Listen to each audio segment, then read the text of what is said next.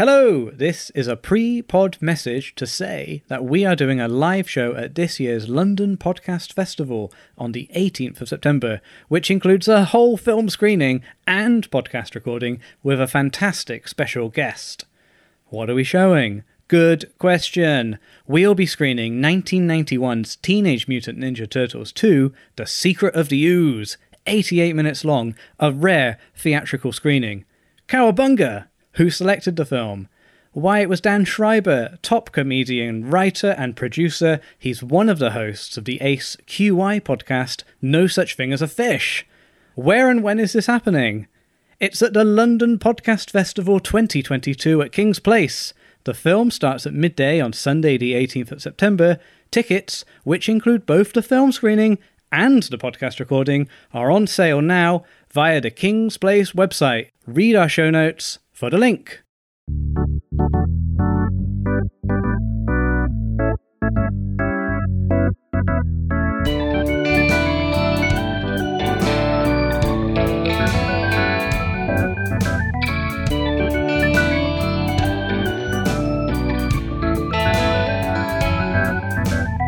Hello and welcome to the 90 Minutes or Less Film Fest. My name is Sam Clements, and this is the podcast that celebrates films with a 90-minute or less runtime. In each episode, a guest will select a film and join me to add to our ongoing fictional film festival.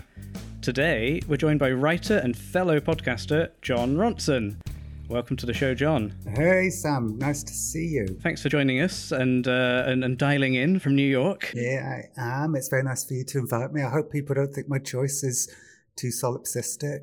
Let's see. I don't think they will. I think it'll be a unique perspective on a film, which is something we haven't really had on the show. We've had a couple of people maybe just as their films come out, but yeah, to sort of go down memory lane. I think that's a very unique angle. And I think the first time we spoke was about a different film that you made called Stanley Kubrick's Boxes, which was an incredible 48 minutes long. Now that's a runtime. Yeah, actually, there's another version of the film that's about 10 or 15 minutes longer. The bloated, extended... No, it's still under 90 minutes. Lovely. Actually, it is slightly bloated. We added one thing that bloated it a little and probably we shouldn't have added.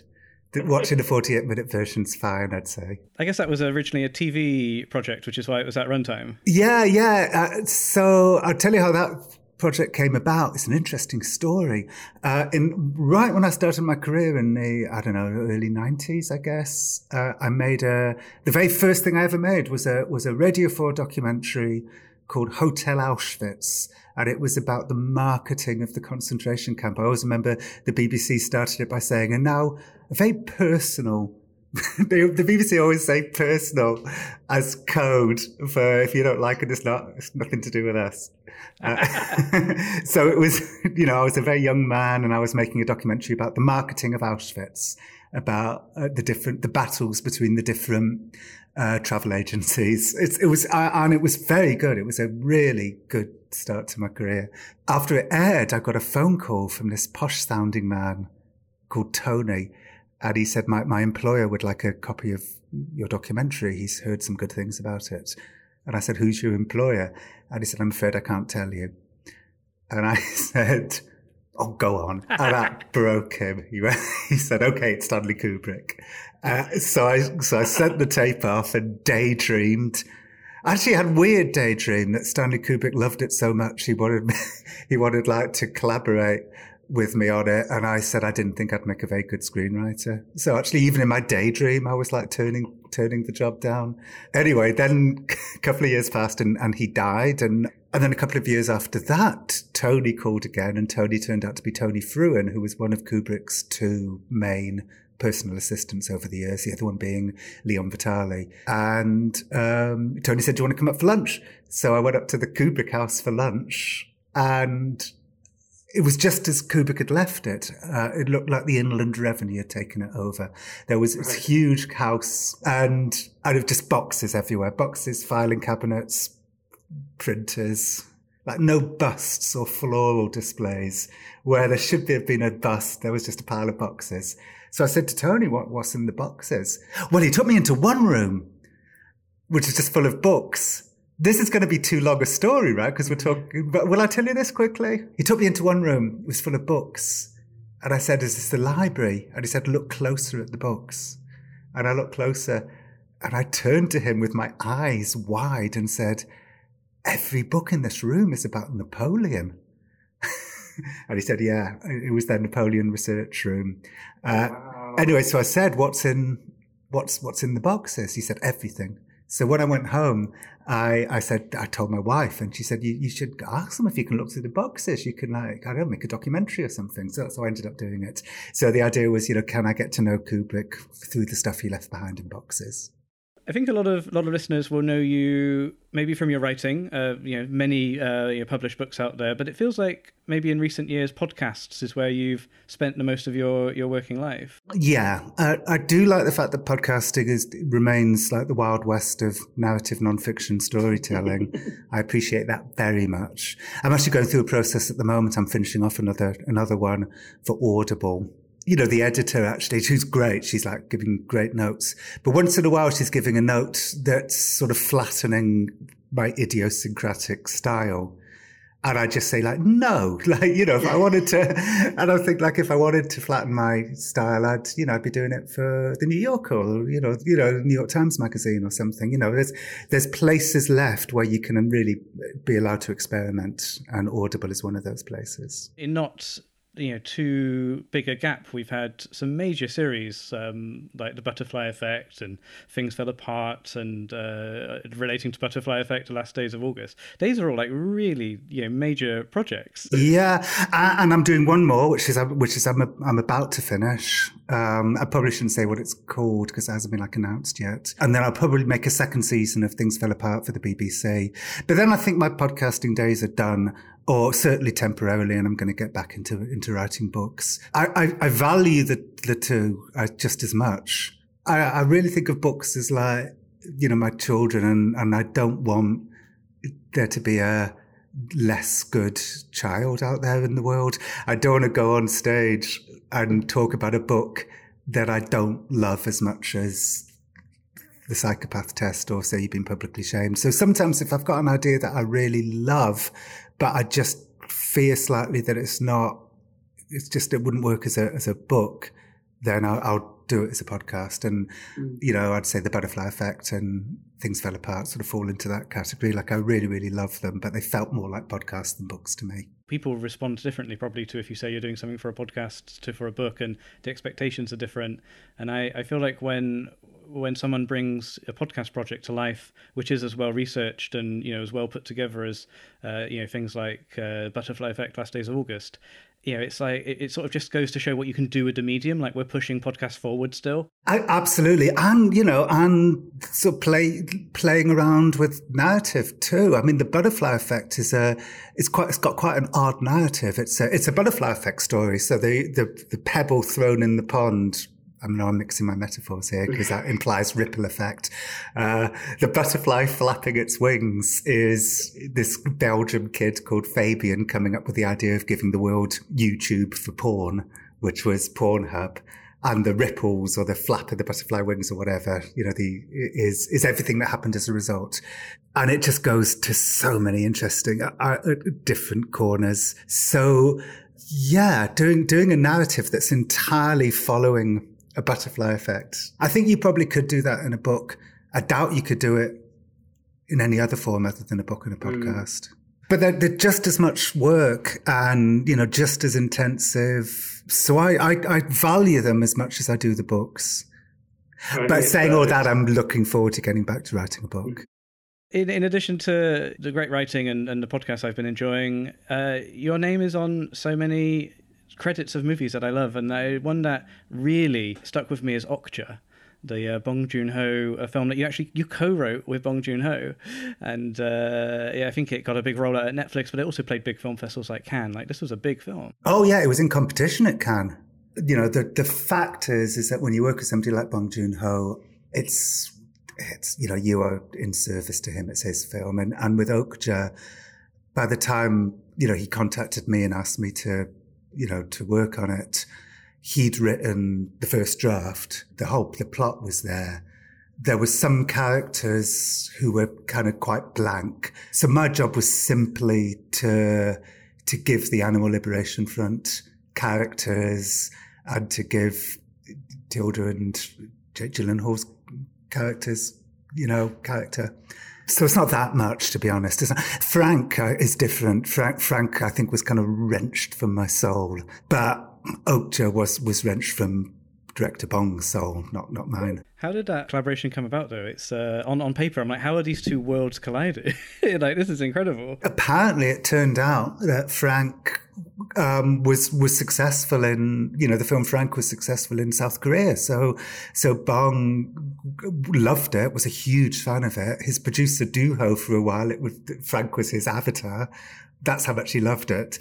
And so when he was looking, my guess, although he never said this to me, is that the Animal Liberation Front in Okja, this kind of band of sort of young, heroic, but also erratic band, were quite similar to the people in Frank. So I think that's why he thought I might be the right person to work on it. I can sort of see that, so, ragtag group of Animal Liberation Front. Exactly. It was that ragtag thing he wanted.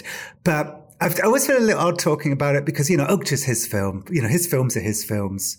When I rewatched Frank a couple of weeks ago, I was surprised at how much it was dredged from the swamp that is my inner life. It felt very like it really spoke to me, that film, actually, and in ways that I don't think anybody else necessarily watching it would realize. My biggest fears, like John is such an asshole in that film. He's so, and so, all of the fears of like the worst version of me, I kind of filtered into John in that film. I think that's a good segue to jump into today's film. So we reached out to you, John, and said, would you like to pick an under 90-minute movie? And, Frank's in the name of this episode, but was Frank your first pick? Did you have any other sort of also-rans? No, Frank was my first pick. The reason why was because lately, like when Frank came out, it got really good reviews. People really liked it. Some people loved it, but it didn't go crazy. But then in the subsequent years, it still hasn't gone crazy. There's been a number of recent podcasts called things like, great films that you've never heard of, or why was this film an unexpected commercial bomb? And sometimes they choose Frank, and I listen to them, and they're so passionate. Like, this is one of the greatest films I've ever seen, and it should be more popular. And also, maybe a couple of times a year, I'll get somebody telling me that Frank changed their life. It's their favorite film ever. So I think Frank deserves more of a chance still, and to be rediscovered. And that's why I wanted to talk about Frank. Frank is the hilarious offbeat comedy about a young wannabe musician, John, who finds himself out of his depth when he joins an avant-garde pop band led by Frank, a mysterious musical genius who hides himself inside a large fake head, and the terrifying Clara. Directed by Lenny Abramson, written by John Ronson and Peter Strawn, Frank is an uproarious road trip of musical mayhem. Yeah, it's a hard film, It's not the easiest film to market, I would say. No, I totally agree with that. I think the artwork, maybe just like the imagery is the best way to sell it, because then it's so intriguing. You want to see that film. Yeah. I wonder, if I could live life over again, not that by the time it gets to a film's marketing, anybody listens to the screenwriter, the screenwriting job was so long before the marketing that, you've kind of forgotten, as it should be. But were I in the marketing meetings, I wondered, maybe the poster should have been like a close-up of a feature of Frank's head. Like just the eye or something. Because, as John says in the film, what goes on inside that head, maybe to just see a little detail from the head rather than the whole head would have helped with the kind of mystery aspect of the film. That sort of leads into the end credits, not to skip over the whole movie, but the end credits are Frank's features, sort of taken apart, and it's really lovely animated credits. And my God, that last song, I Love You All, that Stephen Remnick wrote, is just wonderful. As you sort of alluded to, a very personal film. It'd be good to, I guess, just sort of set this project up for the listeners if they haven't seen the film yet, or they don't know, sort of the backstory. When did you have the idea to write this film, and where did you start? Right. Well, it actually was Peter Straughn's idea. What happened was Peter Straughn was writing the screenplay for my book, The Men Who Stare at Goats. And at the same time, he didn't want, it was funny. I remember walking into a coffee shop while he was in the middle of writing the screenplay, and he saw me walk in, and he looked like a ghost had walked in, like the blood drained from his face. Like the last thing you want when you're adapting someone's work is to have them walk in. So he was like separate off adapting The Men Who Stare at Goats. And at the same time, I was in the park with my son in Islington, and my phone rang, and it was Frank Sidebottom. He went, hello. And I said, Frank? He said, yes. I said, Frank, it's been so long. We hadn't spoken in like 20 years. And he went, oh, I know. It's been a long time. And I said, how are you? I was feeling like moved. I was like, how are you? Oh, I'm very well, actually. And I said, Frank, will you put Chris on? He went, hold on a minute. And he went, hello, John. Frank and Chris are the same person, but you had to address him as Frank and ask for Chris to be put on. So Chris explained that Frank Sidebottom had gone into retirement some years earlier, maybe 15, 20 years earlier. I'd been in Frank Sidebottom's band in the late 80s for about 2 or 3 years. And Frank was coming out of retirement. He wanted to come back. And I was thinking, I know what he's going to say. It's going to be like the Blues Brothers. He wants me to rejoin the band. And I was all ready to say yes. But instead he said, would you write something maybe in The Guardian, just your memory of, being in the band to help me with my comeback? So I went, yes. Being asked to join the band would have been so much better. But so I wrote a 2,000-word story in The Guardian, 3 days. I knocked it off. It takes me months to write things, but this one I just knocked off in maybe 2 days. And it had a kind of Alice in Wonderland feel to it. This boy from the suburbs being plucked out of obscurity to join a band whose singer wears a big fake head that he doesn't take off. So Peter Straughan, who I was sort of, working with from a distance, read it and said that he had always had this idea to make a film about what would it be like if somebody like Captain Beefheart, like an avant-garde musician, had been around 20 years earlier. So Captain Beefheart in the 50s, what would that have been like? He said he always had an idea to write a film like that. He said, but your idea is better. And I thought, I have no idea what my idea is. So but obviously I didn't say anything. But it turned out that what he meant by my idea was a kid joins a band whose singer wears a big fake head and he never takes off.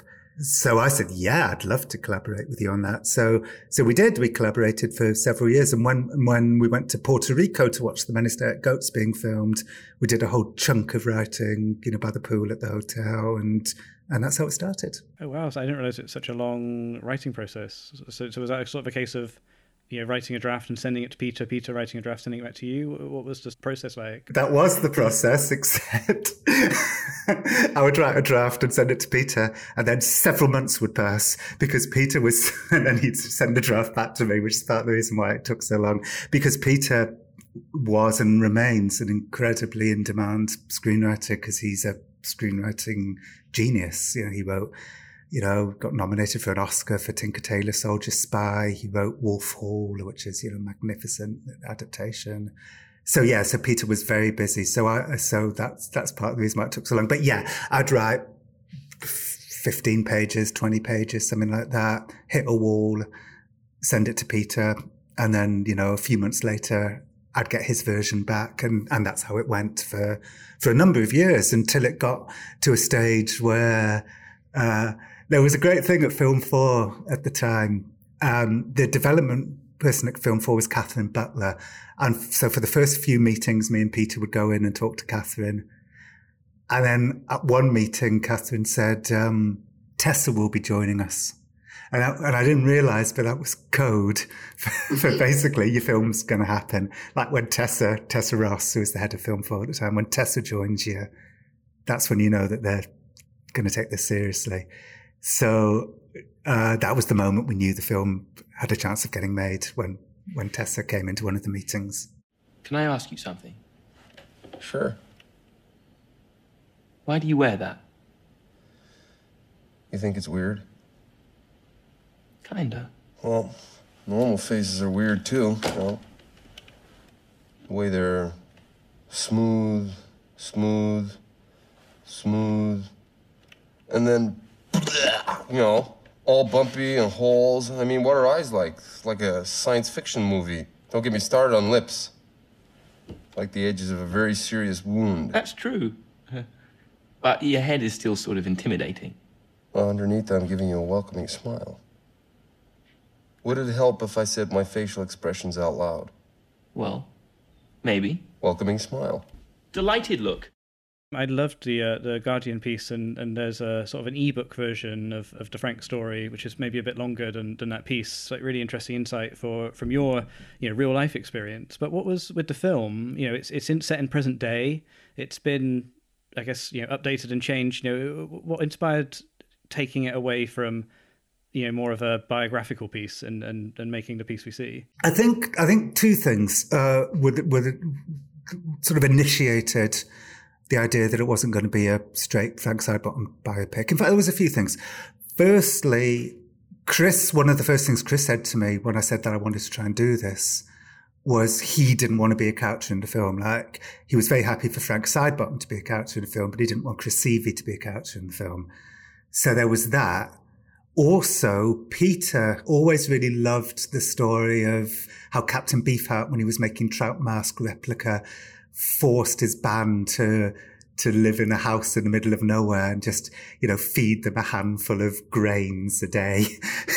The sort of cult thing going on in this house. They must have all been like starving, and they were there for like a couple of years. So Peter thought, well, wouldn't it be nice to kind of add that to the story? So then it slowed, and I was an enormous fan, and still am, of the documentary The Devil and Daniel Johnson. Frank and The Devil and Daniel Johnson should be on a double bill somewhere, because you can really see how inspired I was by that documentary. So quite quickly it became not a Frank Sidebottom story, but a story about a sort of tribute to outsider artists who were just too odd to make it in the mainstream. You see a lot of that action when the band go to a house to record their album, and then it ends up being years. And I love the staging and the set design, and all of the sort of weird. There's often like quite quick cutaways to experimental sounds being recorded. People banging sticks in a forest or running around a field and stuff. Yeah, it's funny. I just remembered as you said that originally. So it ended up being in Ireland, the house where they all lived for a few years. But originally it was Sweden, because we liked the idea of it being kind of fairy tale-like. And the point is, John, the character that based on me, is the only person in the band who doesn't have any talent. So we wanted to represent John's just paucity of talent. He was writing a diary in one of the drafts when it was in Sweden. I just remembered this. He's writing like a diary, and he's like, Vetno. That was the name of the house. Vetno, Sweden.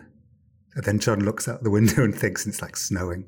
And John writes, snowing.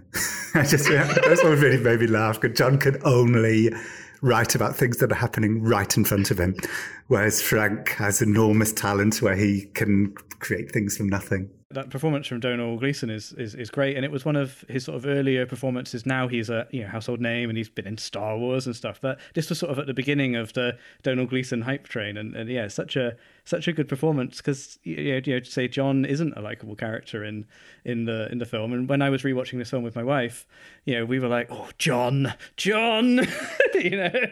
What I love is how John he's a villain who doesn't know he's a villain.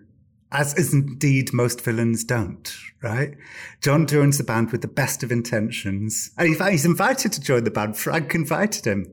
People keep telling him that he's in the band uninvited. And he's like, no, Frank invited him.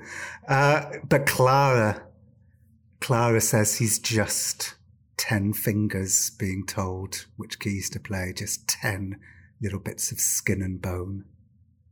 That's all John is to Clara, is just 10 fingers being told where to go. I love that line, and Maggie Gyllenhaal's delivery as well. Like she's so well cast as Clara. She really is. Clara was based on the bass player in the Frank Sidebottom band had an unaccountable dislike of me, mystifying dislike of me. But also Clara was partly based on him and partly based on Klaus Kinski.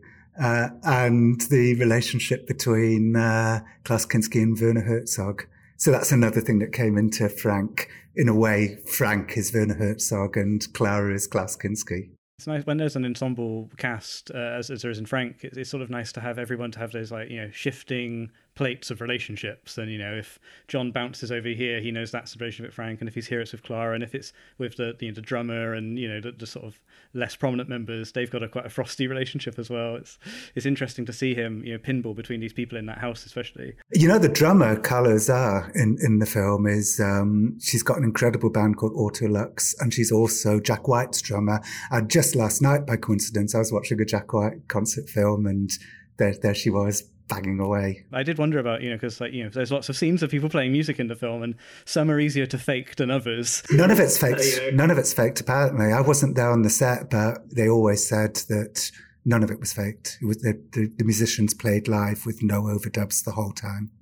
This film was released in 2014, and a big part of the story is Domhnall's character's relationship with social media, and we see tweets on screen, which I think at the time maybe it was the first time I'd sort of seen social media represented in that way. I think I'm sure there was other films, but my memory says that we came out at the same time as this film called Chef. Jon Favreau, Robert Downey Jr. and Scarlett Johansson, I think. Okay, right, yeah. So the two films came out at roughly the same time, and they both featured tweets. And I think, to my knowledge, Frank and Chef were the first two films that featured Twitter. Kind of knew about it, it was just the shallowest. John is he's so banal, he's just tweeting banalities all the time about what he's having for lunch. But then he starts to use Twitter as a weapon, like a secret weapon to get Frank's band big. He starts secretly filming their rehearsals and putting it on Twitter. So the band don't know that John is actually using Twitter in that way. So Twitter's a villain in the film all the way, I think. It does feel quite cruel, just sort of making these people as these non-consenting people into these characters for other people to enjoy. And then you sort of think about your work with So You've Been Publicly Shamed and how social media is a big part of that, and it's probably maybe some truth but also a bit of galaxy brain thought from my side, connecting dots. Yeah, no, I think I'd started writing So You've Been Publicly Shamed, and I was still writing Frank with Peter. So yeah, some of those themes would have gone in for that reason. Towards the end of Frank, somebody spots John, recognizes him from social media, and basically, tells John that he loves his social media presence. It's hilarious. All those, freaks in the band are just so hilarious, and realizes that, John has turned the members of the band into a sort of Twitter freak show that people are just laughing at.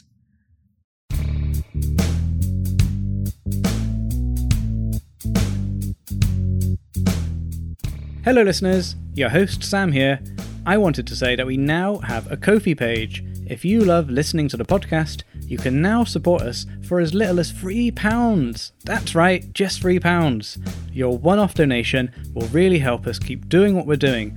Visit ko-fi.com/90minfilmfest. That's kofi.com/90minfilmfest. And all for the price of a posh coffee. Be more like Sean, who donated just the other day. Thanks, Sean. It was really lovely to read your message. But don't worry at all if you can't. You can still support the show by leaving a rating or review on your podcast listening app. Those are hugely important as they help others find the pod. Thanks, gang. Back to the show.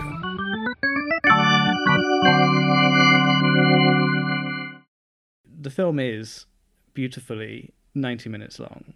when you were writing the script, do you have any sense of how long this film's going to be? Was there a much longer version at one point, or did it sort of always hover around, that sort of length from what you were writing? Yeah, that's a good question. Maybe a little bit longer. For a while, there was lots of flashbacks and fables. Before Lenny, the director, got involved, we wrote a lot of fables, like Frank's origin story, because John's like trying to find out, where does Frank come from? And there's all these like fables about him coming from, the mountains of the Pacific Northwest. And like his first mask, he had heard his first mask was like an animal's face that he had to kill. And then he had to wear the animal's face over his own face. So we had all of these sort of, mythic fables about Frank's origin story, all of which turned out, to be bullshit. And Frank's family was very similar to John's family. Is the sort of, one of the twists in the film. So I think the film is quite a lot longer because of all of these scenes. But, one of the very first things that Lenny asked was for us to just make it an unfolding narrative without any, flashbacks or fantasy sequences. We had, a bunch of those things in the early drafts. When you're just in the writing phase, anything is possible. And when you have the director come on board, I guess there's a bit of a vision in terms of like, this is how we'll actually realize it and how it should be presented when we're filming. Yeah, but there's something comforting about that. I like systems and processes. Like, I find them comforting. So for somebody to come in and say, if you want me to make this film, this is how I would want it to be. That's, for me, that's like comforting, because otherwise it's just me and Peter, just emailing each other. But the moment we really knew it was happening, and in all three films that I've had some involvement with, it's been the same story. It was when a star wanted to be involved. So the minute Michael Fassbender read a really early draft, and I don't know how he did. I mean, obviously somebody must have sent it to him, but I just heard out of the blue, oh, Michael Fassbender's read a draft and loves it and wants to play Frank. So then it all happened very quickly. And the same was the case with The Many Stared Goats. When George Clooney said he wanted to be involved, it all happened very quickly after years of nothing happening. It's interesting for Michael Fassbender in this because, the whole point of the character is you don't see Michael Fassbender for a large part of the film. He joked when the film came out that it wasn't him under the head, and he would just, but I can tell you, because I watched all the rushes, and it was him, and every scene is him, except for a couple of seconds when he gets hurt and they needed a stuntman. Michael Fassbender is one of the best actors working today, and this film, I think, shows just how versatile he is, because the vocals are great, what we hear him do and him sing, lovely singing voice, and really suits the character, but just his physical, he's so funny, how he walks around and his posture and his gait, I love watching him as Frank. I think he's amazingly good in it. Just, as you say, the tiniest little change of posture changes like what you're imagining is going on underneath that head. He can go from adorable to ominous with just the slightest change of his hips or whatever. He does that so well. We go on quite a rich journey in the film, and it sort of pays off with Frank going back to his real house and seeing his parents. I thought that scene was really heartbreaking, and it's such a great payoff to the film, and I think it's only maybe 5 or 6 or 7 minutes of the runtime, but it gives you such a great insight into the mystique that is Frank, and that explanation, seeing his parents who are so normal. Yeah, and that was partly inspired by The Devil and Daniel Johnson, because Daniel Johnson's parents in that film are it's just so heartbreaking. It's so heartbreaking what anybody who has somebody who's severely mentally ill in their family, has to go through, to try and make everything okay. There's a line that I wrote for Frank's father that makes me tear up, every time I see it, which is where he says, he made him his first, I made him his first head. He said it was for a costume party. I did it even though I knew there wasn't any costume party. The idea of like giving in, giving in to the irrationality. And then, Frank's mother says, it turns out the worst thing you can do is pander to it. But when you've got somebody who's really sick and they desperately need pandering to, you do it. And even though you know it's the worst thing to do. So that line is fraught with agony, I think. I made him his first head. He said it was for a costume party, but I made it even though I knew there wasn't any costume party. So it's really powerful. And seeing the photos of young Frank, I think the photos have him with his face obscured. Like he's not sort of present in the photos, which is such a nice touch. And, you know, they had a kind of dilemma, which was that we needed Frank to be underwhelming without the head on. But it's Michael Fassbender, and he's not underwhelming. So how do you do it? And they did it by the way, when you do finally see Michael Fassbender in that scene, the way his body posture is and so on, like they sort of diminished him in a way that I thought was brilliantly done. Because like, how do you diminish Michael Fassbender, you know? But it really worked. One of the most athletic and handsome stars working today. But yeah, I think it's the way he's shot. You know, he's got his back to the camera almost for a lot of those, and you see his hairline from the head. You know, it's worn away at his sculpt. Yeah, exactly. He's got like a line around his head where the head has been too tight. And he's still drinking one of the, you know, How Does Frank Eat with the mask on, and you sort of see him in various situations sneaking food up there. But even without the mask on, he always drinks soda from a large straw. And Michael Fassbender's got his big straw still. Yeah, I guess he's so used to it. Yeah, I really loved that. Was a great bit of back and forth between me and Peter. There's a scene on the ferry when they're on the way to Ireland and John's just joined the band.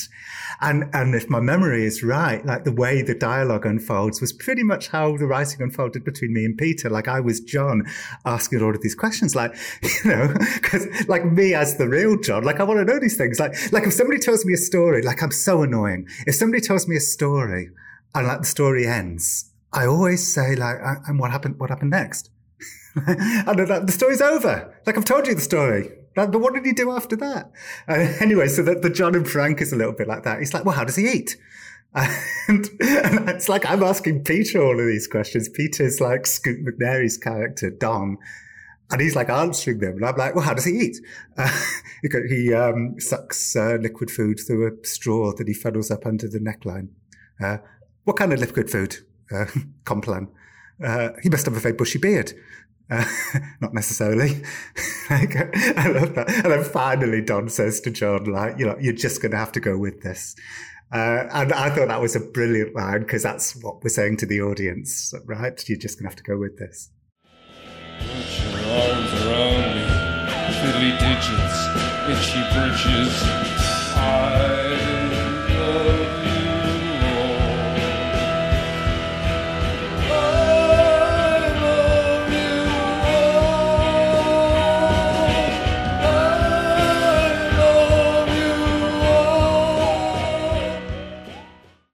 Music is such a big part of the film. I was just wondering what's in the script for the music scenes. I wonder, shall I just see I don't know if I've got the screenplay here in front of me. I can tell you while I'm looking for the screenplay to see if I can figure out what I did write. Hang on a sec. Let me see if I can find it. Here we go. Frank, draft 6. So the first time John joins the band, this is how he described the music. John walks down the corridor and finds himself in a grimy dressing room. There's no one there. He looks around. On the table, there's a scratching stick with a very long curved arm. There's also some bottles of beer, one with an extremely long straw sticking out of it. Anyway, here we go. Suddenly we hear a strange banging noise from inside the hall. This is what we write. A furious-looking woman stands provocatively at the front of the stage eating a pear. She tosses it. None of this was in the film in the end. I'm not helping you here with this, am I? I think what we said was, here we go. Okay. Then Frank lifts the mic he's holding and begins to sing. And it's one of the strangest sounds you could imagine. Beautiful and ridiculous at the same time. So that's what we said, beautiful and ridiculous at the same time. I tell you what, that's easy for a screenwriter to write, less easy for a composer to make work.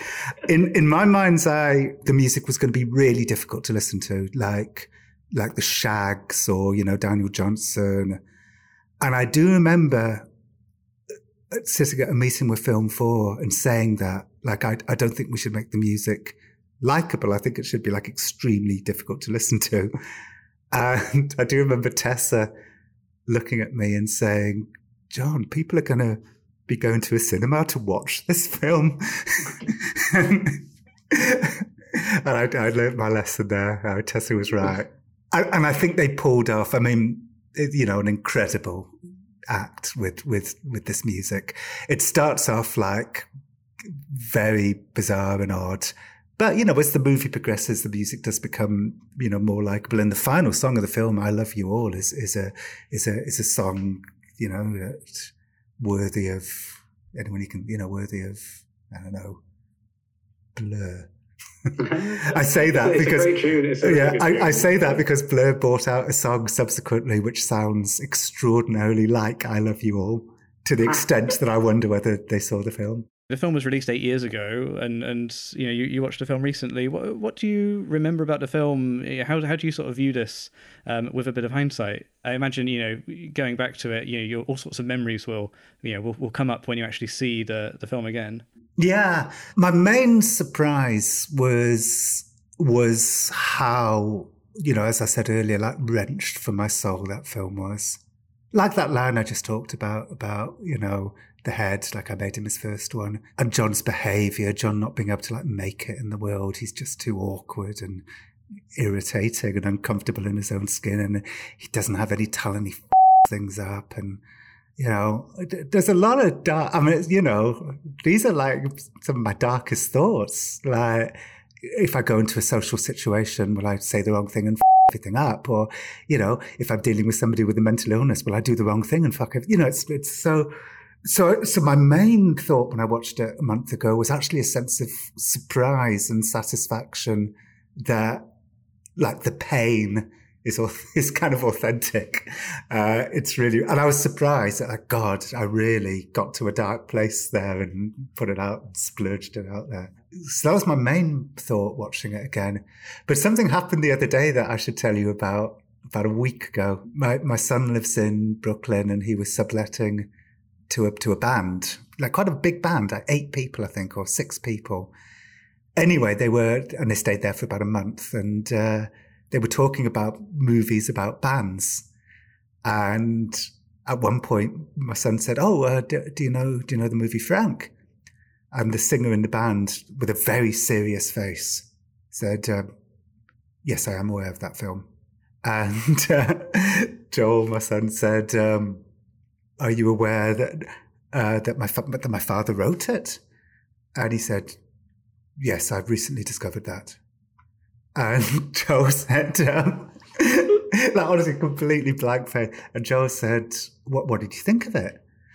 And I said, not only is it the greatest film I've ever seen, but it has completely changed my life. And the reason why I have a band and we live communally is because of that film.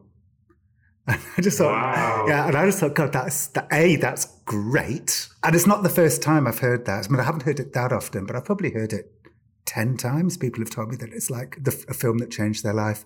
But also it made me, so I was very flattered and thought it was like great. But a little bit of me also thought, like, I wrote those scenes, those communal scenes of the band. Like, I can't think of anything worse.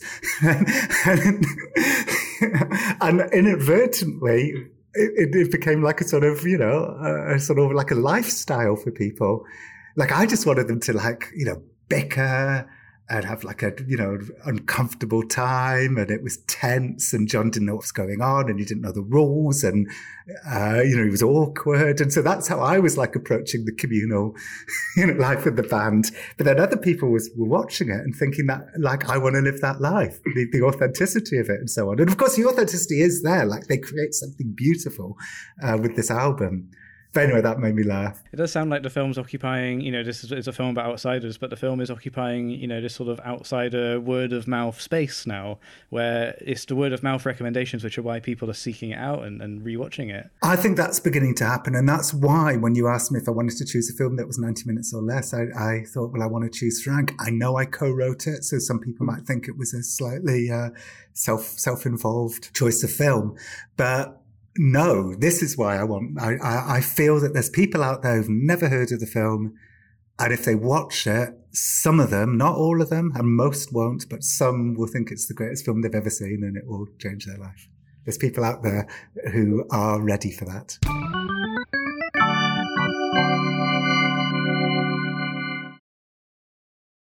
It's been so good to talk to you about the film and to sort of take a trip down memory lane with you. And then providing such a unique insight into a film. We've not had this on the podcast yet, 90 or so episodes, not had something like this before. But, we are a film festival. The goal in our fictional capacity is to put this film on at a theatre. And I did wonder if you've got a, sort of a dream setting to screen Frank if we were to get it back on the big screen somewhere. Well, I tell you what, a double bill of Frank and The Devil and Daniel Johnson is something that I would love. I live up in the countryside in upstate New York at the moment in the Hudson Valley, and opposite us our neighbour Christina's got a barn, and I've been saying to her for a couple of years, you should screen Frank in your barn, we can invite the neighbours, because so much of the film is set in the countryside, and I think something like a barn in the middle of nowhere. I think it was shown at Glastonbury, I think the first, if my memory serves. Anyway, I think in a country idyll on a double bill with The Devil and Daniel Johnson. I think that'd be great. I think as my flourish as someone involved in the film festival would be for a German family to come in halfway through and say, this is our barn. And also for all the drinks to have exceedingly long straws at the kiosk. Right. I would like that. Yeah, that's how it should be. I think that's an excellent idea. Well, that's great. That's how we're going to screen the film. And we've got a couple of really good music, sort of adjacent films in our festival, Searching for Sugar Man. This is Spinal Tap. So I think it feels like it, will occupy quite a nice space. I wonder if The Devil and Daniel Johnson's under 90 minutes. It feels like it might be. It does feel like it might be, but I don't know. That it's the best film I've seen about mental illness. If people haven't seen it, it's just an extraordinary documentary about this kid, so talented as a teenager, gets on MTV, when they come to Austin. I think it's Austin. Anyway, then he's in battle with his own brain. There's a heartbreaking moment when his, former girlfriend says that she began to realise that there was something terribly wrong with him. I second that recommendation, and I think, watching that and Frank back to back would be fascinating. So let's make this double bill happen, whether it's in real life or it's what viewers do at home, in front of their tellies. Well, I prefer real life. I'd come. We could do it. I'm coming to Britain again at the end of November. We could do it then. Am I cornering you? No, I think that's in terms of cinemas, I got access to a lot of cinema screens. You shouldn't do a barn at the end of November, right? It would have to be an indoor. No, I think we'd have to go fully for a bricks and mortar purpose-built cinema with some heating, maybe. Yeah, I think so. Okay, well that's we'll watch this space. Could be something fun for future. Thank you so much for talking to us, John. It's been a blast to see you and to chat, Frank. Thank you. It was really a pleasure. And I hope if one person listening to this decides to see the film and really loves it, then that was my ambition. The nice thing about Frank is it is readily available. It's on. I checked before this. It's on lots of streaming services, so it's not one you need to track down on eBay or anything. This is an easy to find movie, and I hope more people watch it. I hope so too. Beautifully shot too. Beautiful DP work. Incredible composition from Stephen Remnix. It's just everyone involved in that film just did such a good job.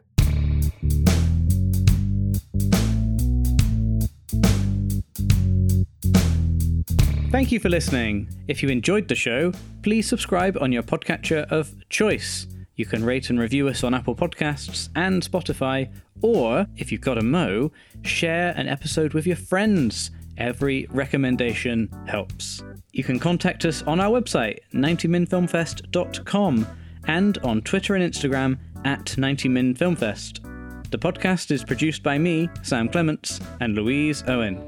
It's edited by Louise Owen, with sound mixing and additional editing by Luke Smith. Our music is by Martin Ostwick, and our artwork is by Sam Gilby. We'll be back in a couple of weeks.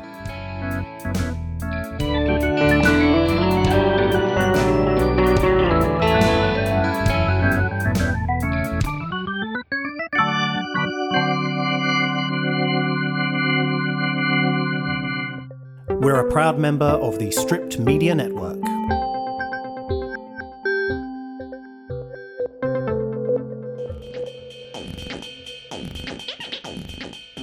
Coca-Cola, lipstick ring, go dance all night, dance all night. I've got dancing legs, woo! I've got dancing legs. They won't stop me dancing, no, they won't stop me dancing. Kiss me, just kiss me Nefertiti.